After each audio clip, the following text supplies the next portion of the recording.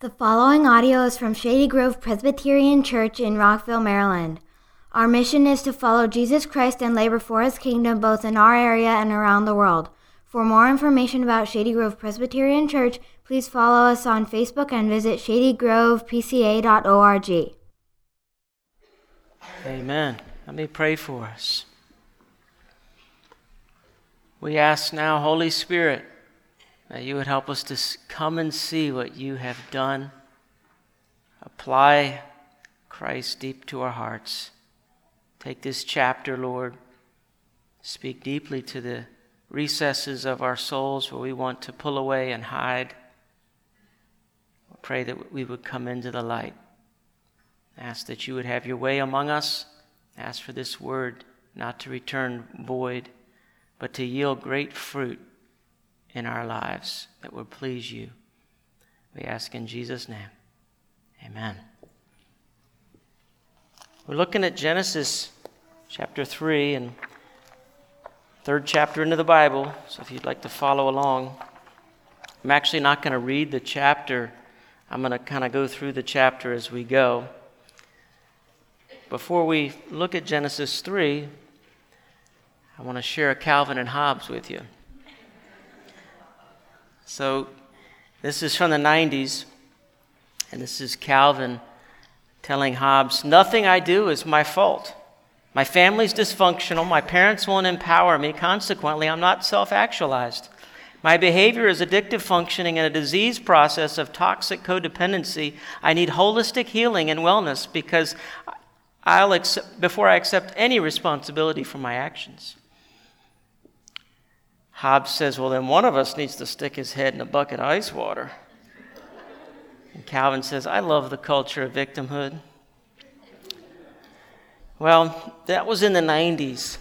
And I think this culture of victimhood is alive and well today. I would say it's worse. Will Rogers once remarked that there are two eras in American history, the passing of the buffalo and the passing of the buck.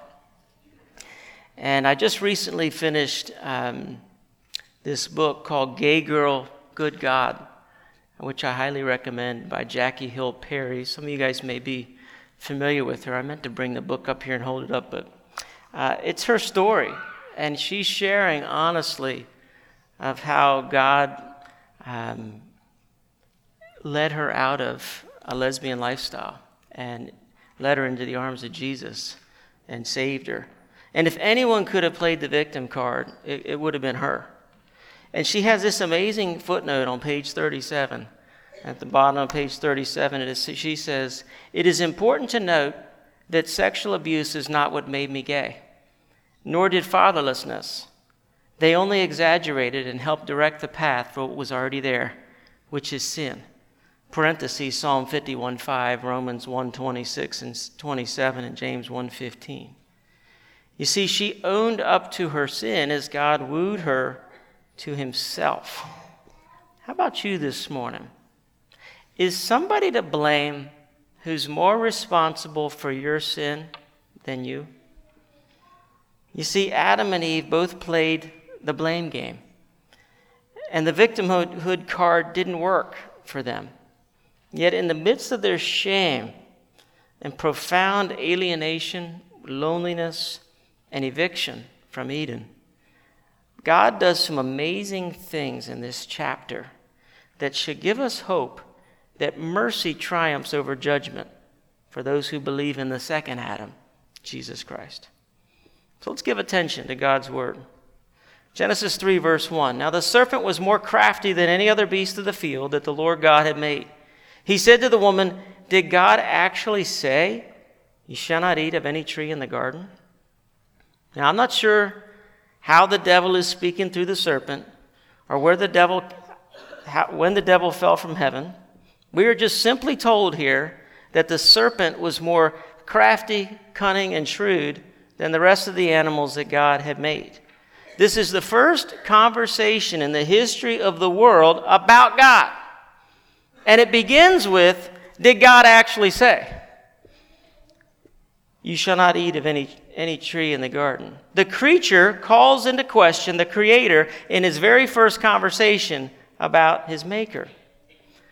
The serpent knows where he's going with this. This is step one of seduction and temptation. You don't start out with an outright lie. You start by sowing doubt that God might not be so wise and good and looking after what's best for you. Verse 2, and the serpent said to the woman, we may eat of the fruit of the trees of the garden, but God said, you shall not eat of the fruit of the tree that is in the midst of the garden, neither shall you touch it, lest you die. The woman's reply, Eve's reply, is quite interesting because she goes beyond what God has said and put a fence inside the fence and includes a statement, neither shall you touch it. And say, some have commented that legalism was born here. Eve is going beyond what God's word for her holiness. Verse 4, but the serpent said to the woman, you will not surely die, for God knows that when you eat of it, your eyes will be opened, and you'll be like God, knowing good and evil. Here's the next temptation. You will not surely die. The very first lie in the history of the world is a denial of judgment. The very first lie in the history of the world is a denial of judgment, that there's no hell. When I die, that's it. I just disappear. Nothing has changed. Sin always presents the bait and hides the hook. It's the sugar-coated poison capsule, as Piper calls it, John Piper. There are no consequences, no judgment, no hell, no death. The temptation goes on. The tree has something now that you currently don't have. Eating of this tree will make you smarter, wiser, and you'll be on an even playing field with the Creator himself. He doesn't want you to be like him. You see, he's holding out on you. He's not being good of you. He's afraid of you. He's trying to control you. You're actually missing something. Your life is not complete, and your identity is not going to be your identity until you have this fruit. Some of you may remember the Truman Show movie, which was in the 90s. Jim Carrey played the role of Truman, and he's being manipulated by Christoph, who created this reality world for Truman to live in. And millions of viewers are watching Truman, who doesn't know he's in a world where everything is fake. The sky is fake. The town is fake. All the neighbors are actors. Everything is fake. Everybody's just playing their part, and the joke is on you, but you don't know it. And everybody's piping in to watch it. And so as Truman begins to figure it out, as the movie is making its way through, and finally when he figures it out, he doesn't want any part of this world that's been created for him. He wants his autonomy, and he rides out on this boat, and Christoph's sending the storm, and he rides to the end of the set, and the boat crashes through the set, if you remember. And Christoph, has to break character and speaks down to him and pleads with him not to leave the world as he's tried to be good to him. But inwardly, you can't wait for Truman to get out from under the thumb of Christoph. And you see, Christoph is obviously a reference to Christ. And the idea is that this is a twisted world that God has created. And it's just like the lie of the devil. You need to get out from under the thumb of God and get on your own. And so the Truman Show is really a original sin type of weaving of a story that basically God isn't good. This isn't paradise. If you can't have this one tree, you're missing out. You need to leave God's words behind, as the enemy is saying, and just trust me on this one. Have I got a deal for you? And it's interesting how Eve, as Sinclair Ferguson in his sermon on this, he says she becomes like the elder brother. You never even gave me a young goat to make merry with my friends. You never gave me the one tree to share with my husband. So she's got to have it. And so verse 6, so when the woman saw that the tree was good for food, and that it was a delight to the eyes, and the tree was to be desired to make one wise, she took of its fruit and ate. She also gave some to her husband who was with her, and he ate. Here we have the essence of, we're looking at temptation, and now we're moving towards sin and its consequences. Dietrich Bonhoeffer, in his little book, Temptation, he says this about temptation. He says, with irresistible power, desire seizes mastery over the flesh. Makes no difference whether it's sexual desire, or ambition, or vanity, desire for revenge, or love of fame, and power, or greed for money. Joy in God is extinguished in us, and we seek all our joy in the creature. At that moment, God is quite unreal to us. He loses all reality, and only desire for the creature is real. Satan doesn't fill us with hatred of God, but with forgetfulness of God. The lust thus aroused envelops the mind and will of man in deepest darkness, and the powers of clear discrimination and of decision are taken from us. It is here that everything within me rises up against the word of God. Isn't that how temptation works? Jackie Hill Perry, in her book that I referenced earlier, Gay Girl, Good God, the story of who I was and who God has always been, she says this: the deception, referring to Eve, was in believing that the tree was more satisfying to the body and more pleasurable to the sight than God. The root of all sin is unbelief in God. The fall began when Adam and Eve doubted what God had said about himself. It is the identity that we ascribe to God out of doubt or faith in his scriptures that will undermine the identity we will give ourselves and ultimately the life we will inevitably live. If he's a creator, then we're created. If he's master, then we are servants. If he is love, then we are loved. If he's omnipotent, we're not as powerful as we think we are. And if he's omniscient, then there's nowhere to hide. And if he cannot lie, then his promises are all true. It is faith in the truth of God's character that has the power to completely revolutionize how our lives are to be lived out. But Eve was deceived. She worshiped a tree, a fruit, and she places her identity and her loyalty into forbidden fruit. And she gives to Adam, and he eats. And that was the loudest, scariest sound that ever entered the universe, was the eating of that fruit. And nothing is even mentioned about Adam's cognitive wrestling with this fruit. It just looks good, honey. Thanks. He should have squashed the serpent on his head for trying to get to his wife, going back door, ignoring the head. And he listened to the lies, watched the rebellion, the mutiny, the coup as it was being sown. But it'll take another Adam, a second Adam, to do that. Then the eyes of both were opened, and they knew that they were naked. They sewed fig leaves together. They made themselves loincloths, and they heard the sound of the Lord God walking in the garden in the cool of the day. And the man and his wife hid themselves from the presence of the Lord God among the trees of the garden. There's a lot here for us to consider. Adam and Eve, you remember, were naked and unashamed at the end of Genesis 2. They're one flesh. But now sin has entered the picture, and what Tim Keller describes as a self-quake. You know, you got an earthquake. Well, a self-quake is when your self starts to disintegrate. And everything is coming apart. And as you go through this chapter, all of psychology, all of anthropology, all of your different fields, they all go back to Genesis 3. You got to go here. Because this has a lot to say about psychology, doesn't it?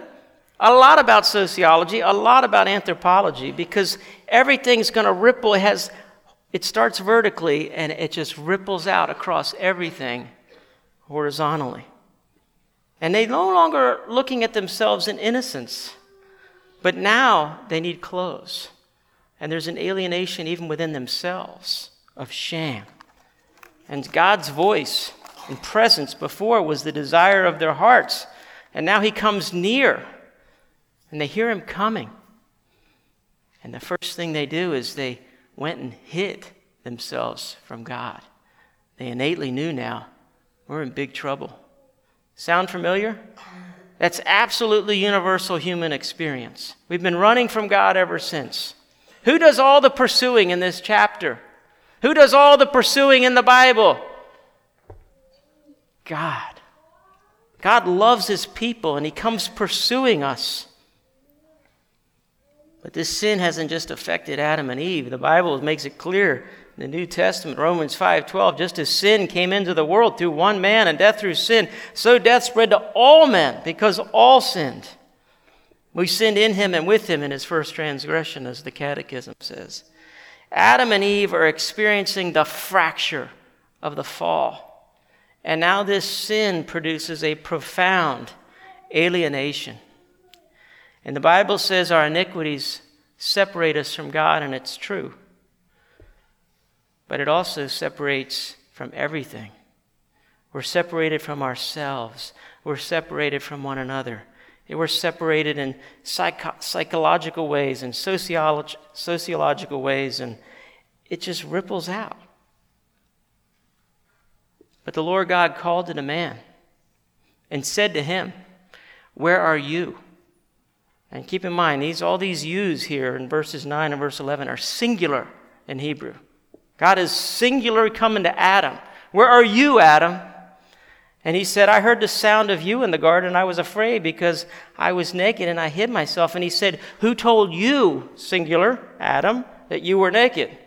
Have you eaten of the tree which I commanded you not to eat?" The man said, "The woman whom you gave to be with me, she gave me the fruit of the tree and I ate." Last week, we noticed that God comes with questions. And he said to Abel, you remember Cain and Abel said to Cain, 3 questions. Why are you angry? Where's your brother Abel? What have you done? Well, here we got 3 questions. Where are you? Where are you, Adam? Who told you you were naked? Have you eaten of the tree which I commanded you not to eat? God comes to the head of the home.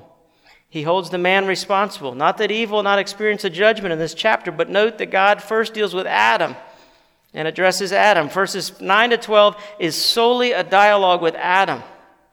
Adam doesn't come clean. He doesn't reject passivity and accept responsibility. No, he does just the opposite. He says, "The woman whom you gave to me, she gave to me and I ate." That woman you put with me, she's dangerous.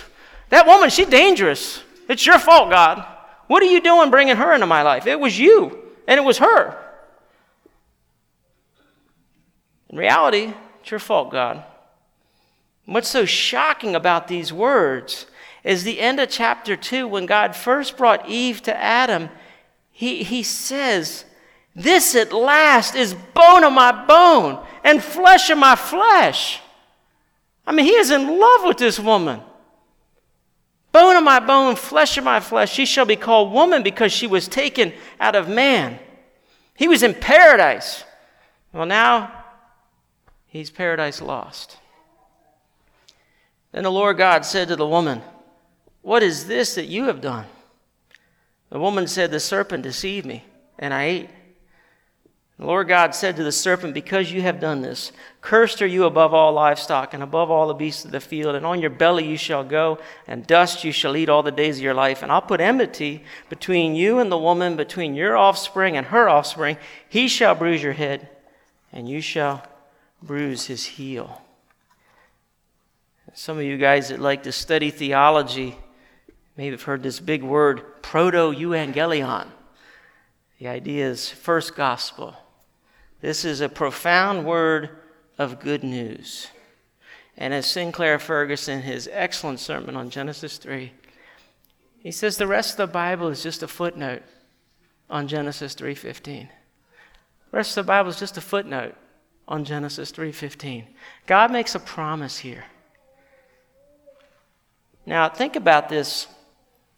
You got to look at the pronouns. I love how Luther used to say the gospel's in the personal pronouns. Look at the pronouns here, because the pronouns are a big tip-off. That in 3:15 we're told something significant. "I'll put enmity between you and the woman, between your offspring and her offspring." We're going to have a war. We have a godly seed, we have an elect seed, and we have a reprobate seed. We have Cain and we have Abel. And then you get to the end, Genesis chapter 4, and you keep reading through it. And then from Cain comes Lamech, who is rejoicing that you think Cain can do some killing. I'll do 7-fold. And he's just glorying and killing. And you have this ungodly seed that's starting to trace itself out in Genesis. Right in the midst of that, you got Seth. and the godly line is being sown. And so we have these two seeds that are at war with one another. And we see it in Genesis 4 where Cain rises up and kills Abel. So we have these offspring, and that's more on the plural, the collective. But then we've got something singular. He shall bruise your head, and you shall bruise his heel. That's not referring to offsprings. That's not plural, as Galatians 3:16 makes very clear to us as Paul's looking at this passage saying that's the Messiah. There's a singular pronoun. John Collins, in his little book on Genesis 1-4, he's a very good scholar, Covenant Seminary. He says, I've argued elsewhere that in biblical Hebrew, the key signal for a singular or collective offspring is, this is kind of techy or technical, but listen carefully. The key signal for a singular or collective offspring is the grammatical number of the pronouns that refer to the word.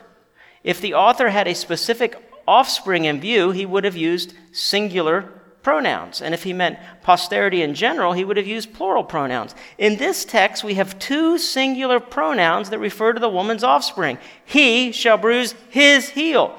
Thus, we are entitled to join the Septuagint, which was the Greek translation of the Hebrew, in seeing an individual as the referent here.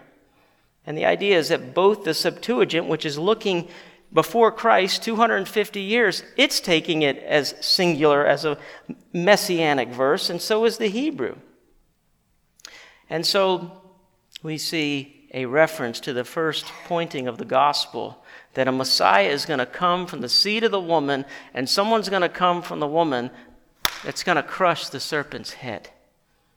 Now, if I were to give a pop quiz this morning, and you had to fill in the blank, the reason the Son of God appeared was to fill in the blank.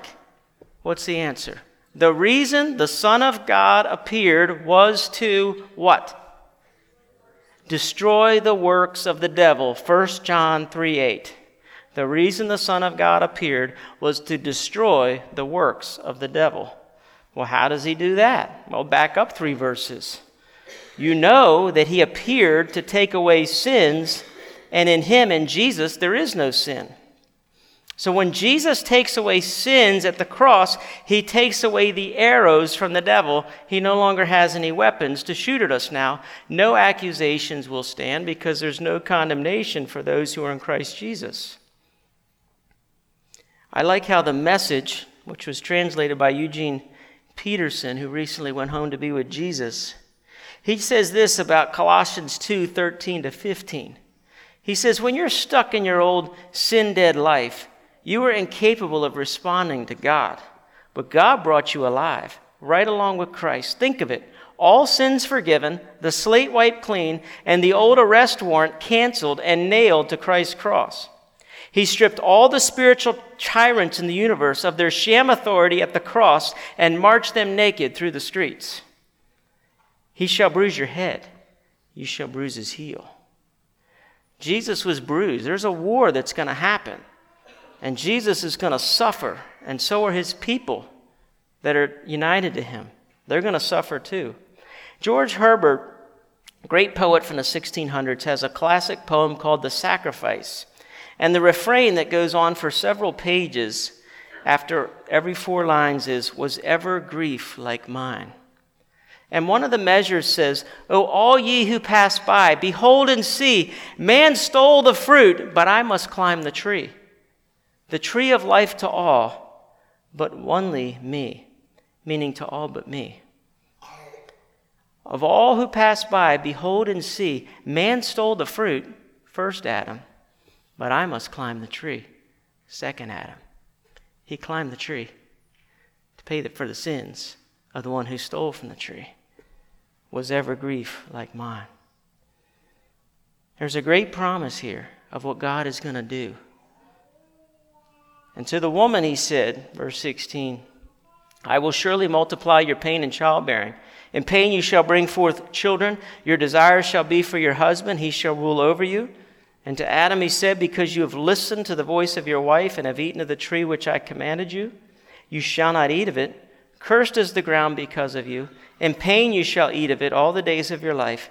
Thorns and thistles it shall bring forth for you, and you shall eat the plants of the field.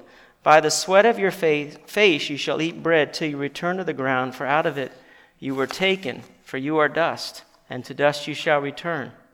The man called the wife's name Eve because she was the mother of all living. Now we're told three things will now be exceedingly difficult as judgment is brought on Adam and Eve for their sin. We are told that childbearing, having children, twice we are told it will be painful, as ladies can testify. Next, marriage will be a struggle. We easily get this when it comes to work. We say, oh, work has been cursed now, and we were made to work in the garden, and work was good, and now it's going to be exceedingly difficult. So is marriage. We're promised. Marriage is going to be really difficult. This would be a great passage to do as for a homily of a couple getting married. Your desire shall be for your husband, and he shall rule over you, you know. Who wants to hear that as, you're going down the aisle? Okay, let's give him the benediction, you know. But it's true. You see, Victor Hamilton, who has a great commentary on Genesis, he put it like this. The desire of the woman for her husband is akin to the desire of sin that lies poised ready to leap at Cain. So if you look at 3:16 and then look over at Genesis 4:7, you have the same words that are being used over in 4:7 as 3:16. Your desire will be for your husband. Sin's desire is for you, and you must rule over it. And so here it's saying your desire will be for your husband. He's going to rule over you. And so he says it means a desire to break the relationship of equality, and they're both going to struggle to turn it into a relationship of servitude and domination. The sinful husband will try to be a tyrant over his wife. Far from being a reign of co-equals over the remainder of God's creation, the relationship now becomes a fierce dispute, with each party trying to rule the other. And so not only will childbearing and marriage be difficult, but so will work. Note the repetition on the word eat. 3 times it makes references to eat. Because you ate of it, he's saying now basically eating is going to be difficult. And that's where we get the idea of works being difficult, because we work so that we can eat. But 3 times it says eating here. And the idea is that nobody gets a gravy job. Even the gravy jobs are plagued with challenges and difficulties. And if you really get the gravy job, it's probably not going to pay very well. Because everything is the ripple effects of the fall have worked themselves out. It's going to affect all these areas. And the Lord God made for Adam and for his wife garments of skin and clothed them. Then the Lord God said, behold, the man has become like one of us, and knowing good and evil. Now lest he reach out his hand and take also the tree of life and eat and live forever. Therefore the Lord God sent him out from the Garden of Eden to work the ground from which he was taken. He drove out the man at the east of the Garden of Eden. He placed the cherubim and a flaming sword that turned every way to guard the way to the tree of life. What do we see here? God in his mercy clothed Adam and Eve with garments of skin. You see, they were trying to cover themselves, and we've been trying to cover ever since. And Bruce Springsfield is looking for a lover who will cover me. How's that going for you, Bruce? He's been trying for a long time. We try to cover ourselves, and God's the one here making the covering for them as a foreshadowing of the shedding of blood to cover us from our sin. We see a hint of God's mercy and his love in verse 22. But then in verse 22, God breaks off mid-sentence. I love how the ESV just stops it with a dash at the end of verse 22. And the idea is that this is unfathomable. God is saying, what if Adam eats of the tree of life in a fallen state? He would remain forever in a sinful state. We can't have that. And so God in his mercy banishes Adam and Eve out of the Garden of Eden and places the cherubim and a flaming sword to protect the way to the tree of life. Now, any good story begs you to look to see, well, what is the significance of this? Where's this going? And if you're like me, you like to read the end of the story. You'd like to look back at the very end and just, what's going to happen, Well, how do Adam and Eve get back to walking with God in the cool of the day? How do they get back to the tree of life? God has to deal with sin, and he has to root out sin. How is he going to do that? How is he going to get rid of sin so that they can come back in? You see, there's an echo of hope here that's just beginning to reverberate, and the minor chords of this symphony are going to someday break out into the Hallelujah chorus. But the end of the story, if you look to the end, is Revelation 22, the last chapter of the Bible, and we're told, the angel showed me the river of the water of life, bright as crystal, flowing from the throne of God and of the Lamb through the middle of the street of the city. Also on either side of the river, the tree of life, with its 12 kinds of fruit, yielding its fruit each month. The leaves of the tree were for the healing of the nations. No longer will there be anything accursed, but the throne of God and the Lamb will be in it, and the servants will worship him. They will see his face, and his name will be on their foreheads, and night will be no more. They will need no light or lamp or sun, for the Lord God will be their light, and they will reign forever and ever. Did you catch the pronoun? They will reign forever and ever. God's bringing his people back to the garden. The garden is going to be coming back here in a new heavens, new earth, when heaven comes down. And so this little reflection quote that you just casually may have read over this morning, it said, she took and ate. She took and ate, Eve. So simple the fact, so hard its undoing. God will taste poverty and death before take and eat become verbs of salvation. And we get to come and take and eat of something better than what Adam and Eve thought they were getting out of this forbidden fruit. We come to the real fruit this morning. Let's pray together. Lord God, this story is all about you and you pursuing us and us trying to run away. And you are much faster, much wiser, and much more omnipotent. Where sin abounded, grace abounded all the more. So we worship you. We surrender. We declare Dependence Day afresh, that we are utterly dependent on you. We thank you for the privilege now to come and eat. We thank you for Jesus, who climbed the tree for us. It's in his name. Amen.